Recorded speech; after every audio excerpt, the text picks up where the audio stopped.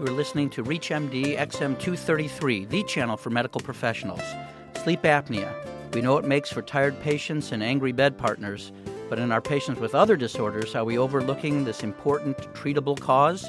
Welcome to the Clinician Roundtable. I'm Dr. Lee Friedman, your host, and with me today is Dr. Nancy Kollep, Associate Professor of Medicine and Medical Director of the Johns Hopkins Sleep Disorders Center in Baltimore, Maryland. Thank you very much for being with us, Dr. Kollep. Thank you. Many of us are familiar with conservative treatments and the gold standard treatment for sleep apnea, nasal CPAP. But what other options do we have, Dr. Kollep? A lot of patients will come to me questioning the use of surgery for sleep apnea. And surgery for sleep apnea has been around for a long time. When I first started practicing medicine, the only surgery that was available for treatment of sleep apnea was really a tracheostomy. And occasionally, nowadays, we still have to do a tracheostomy for severe patients that have sleep apnea. But for the most part, nasal CPAP has alleviated the need for that drastic of surgery. The surgeries that are currently done for sleep apnea then would include ones like uvulopalatal-pharyngoplasty or even maxillomandibular advancement. Uvulopalatal-pharyngoplasty was actually first described in the medical literature the same year that nasal CPAP was. And there's been a lot of interest and study in the use of this surgery. Surgeon basically cuts the soft palate back as well as takes any redundant tonsillar tissue, the uvula, to try to expand the size of the upper airway. If you look at the literature that's examined the outcomes from this surgery, and what I tell patients is that it's effective about 50% of the time. And unfortunately, what we know now is that even in that 50% that it seems effective in, many of them will often relapse over time. They end up on CPAP anyway. Yeah, they end up on CPAP anyway. So, it's a very rare patient now that I actually prescribe that surgery for, typically those that have failed or just cannot use nasal CPAP. I think the approach that many surgeons have now to sleep apnea is to try and figure out what part of the airway is obstructing. And, they may actually do more than one surgery, almost like an upper airway reconstruction. So opening the nose, maybe doing the UPPP, and even advancing the lower jaw to try to increase the size of the airway. I think what we know now about the pathophysiology of sleep apnea is it's not just the size of the airway, but it's the neuromuscular control that's important. And that's why often just targeting the anatomy is not effective. I haven't for a while, but used to have patients who would sign up for a series of outpatient laser treatments, so they would only go to one or two. But is that done anymore? Yeah, it may be done. I think that currently most doctors that are still performing that procedure would be only doing it in patients for snoring. It's actually been shown that the laser uvuloplasty actually increases sleep apnea in some patients. So patients actually will develop sleep apnea following that surgery. So that's kind of fallen a little bit out of favor. There are some other procedures that are being advocated as well. Unfortunately, there's not good long-term data on many of them. So I'm usually pretty hesitant to recommend them to patients. And sometimes when I present the option of nasal CPAP, I'll mention an oral appliance, and patients are often very excited about that versus wearing something.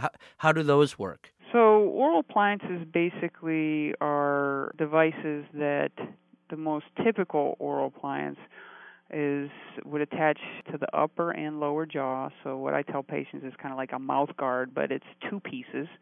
And then the lower jaw is attached by some mechanism to the upper jaw, and basically the upper jaw acts as the anchor to move the lower jaw forward. And so the lower jaws move forward, and by moving the lower jaw forward, that increases the space behind the posterior part of the tongue and behind the uvula, and that seems to improve or decrease the number of apneas and hypopneas patients have.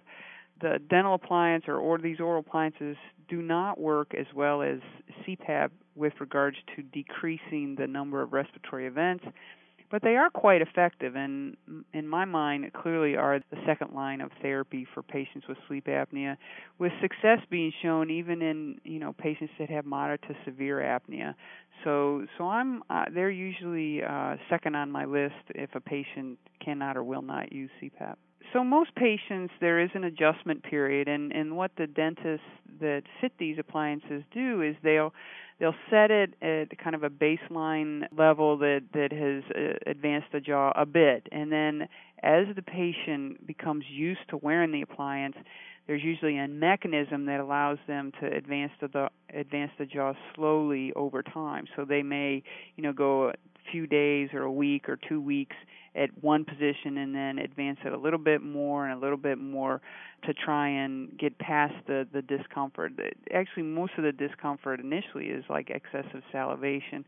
But if you do it slowly, a lot of times it's not that uncomfortable. All right, so we have these options with nasal CPAP being the gold standard. How are we helping our patients now? What are we affecting when we treat sleep apnea adequately? Well, the first and foremost, typically the patient comes to you with a symptom, most common being excessive daytime sleepiness.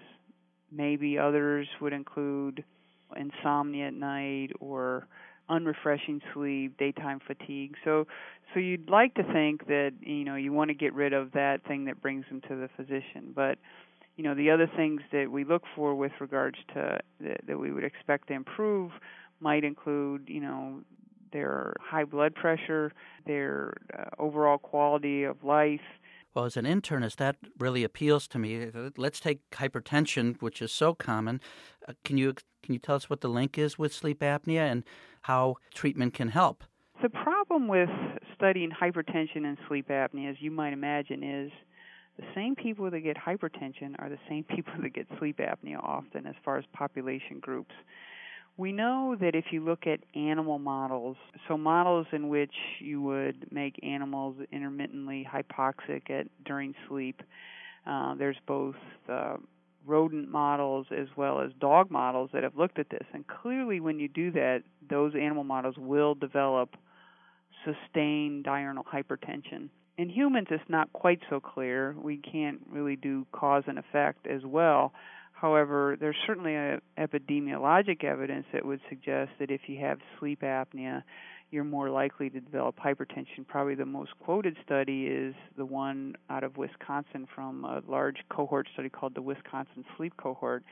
And what they did was they did sleep studies on a population of subjects in their middle ages, between the ages of 30 and 60 at baseline, and then follow them every 4 years with another sleep study.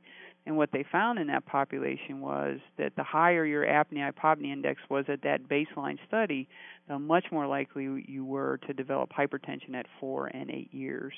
So there's some association data. You can't prove causality that way, but there's clearly a link. When you look at the treatment data, it's a little murkier. Interestingly enough, there was just a paper in the Archives of Internal Medicine that did a meta-analysis that looked at the impact of CPAP on blood pressure in patients with sleep apnea. And, they reviewed all the papers that had looked at this, and they did show that there was a clear impact on CPAP on hypertension. Clearly, the nocturnal blood pressure improves, but even daytime blood pressures improve as well, and overall based on those studies. And just one other thing I'd like to mention is with regards to the patients with refractory hypertension. So these are people that have persistent blood pressure elevation with treatment of 3 or more antihypertensive. In that population, they have a very high prevalence of sleep apnea, at least in one study. 90% of the men had sleep apnea, and, like 2/3 of the females. When they took a population of those patients and studied them after CPAP, they were also able to show an improvement in their blood pressure control with treatment. So that's another unique population that you want to be clear to look for sleep apnea in. And do you recall the magnitude of the blood pressure reductions? The best study suggested, where they actually had a placebo-controlled trial, suggested that it drops blood pressure to the equivalent of monotherapy. And then you mentioned diabetes. Is there, besides the obesity, is there a sleep apnea link there?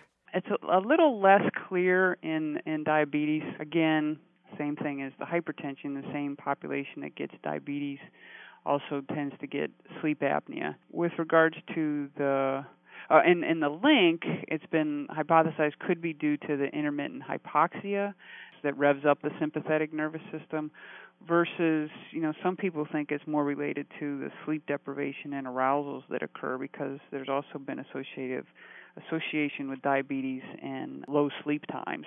So nobody really knows exactly what the link is. With regards to therapy, there's a number of studies. Some have shown improvement in the diabetic control with CPAP. Some have not. And in the ones that have shown improved control, it tends to be in the patients that are not obese. So it tends to be the lower weight patients with OSA that tend to have some improvement in their diabetic control with treatment. And you mentioned that edema is sometimes seen in these patients with sleep apnea as a sign. Is that due to pulmonary hypertension? What's the link there with sleep apnea and pulmonary hypertension edema? Clearly, there is an association with pulmonary hypertension and sleep apnea. I think that's been described in literature for many years. The pulmonary hypertension that occurs in association with sleep apnea alone tends to be relatively mild in nature.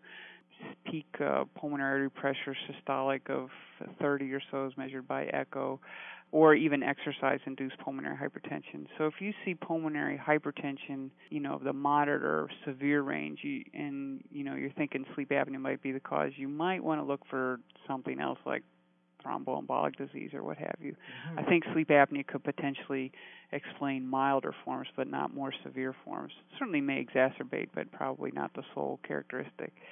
With regards to treatment, there's not a lot of study. There was actually a relatively good study within the past couple of years that actually used sham CPAP control and was able to show that use of CPAP did decrease pulmonary pressures by a substantial amount.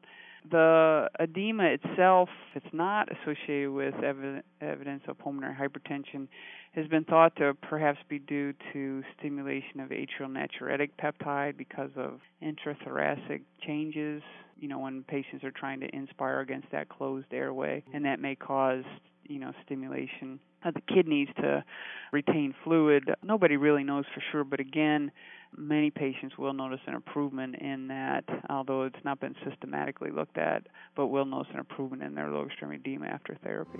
I want to thank Dr. Nancy Kollop, Medical Director of the Johns Hopkins Sleep Disorder Center in Baltimore, Maryland, who's been our guest as we've been discussing comorbidities and what treatment of sleep apnea can do to help with those comorbidities. I'm Dr. Lee Friedman, and you've been listening to the Clinicians Roundtable on ReachMD XM233, the channel for medical professionals. For comments and questions, send your email to xm@reachmd.com. Thank you for listening.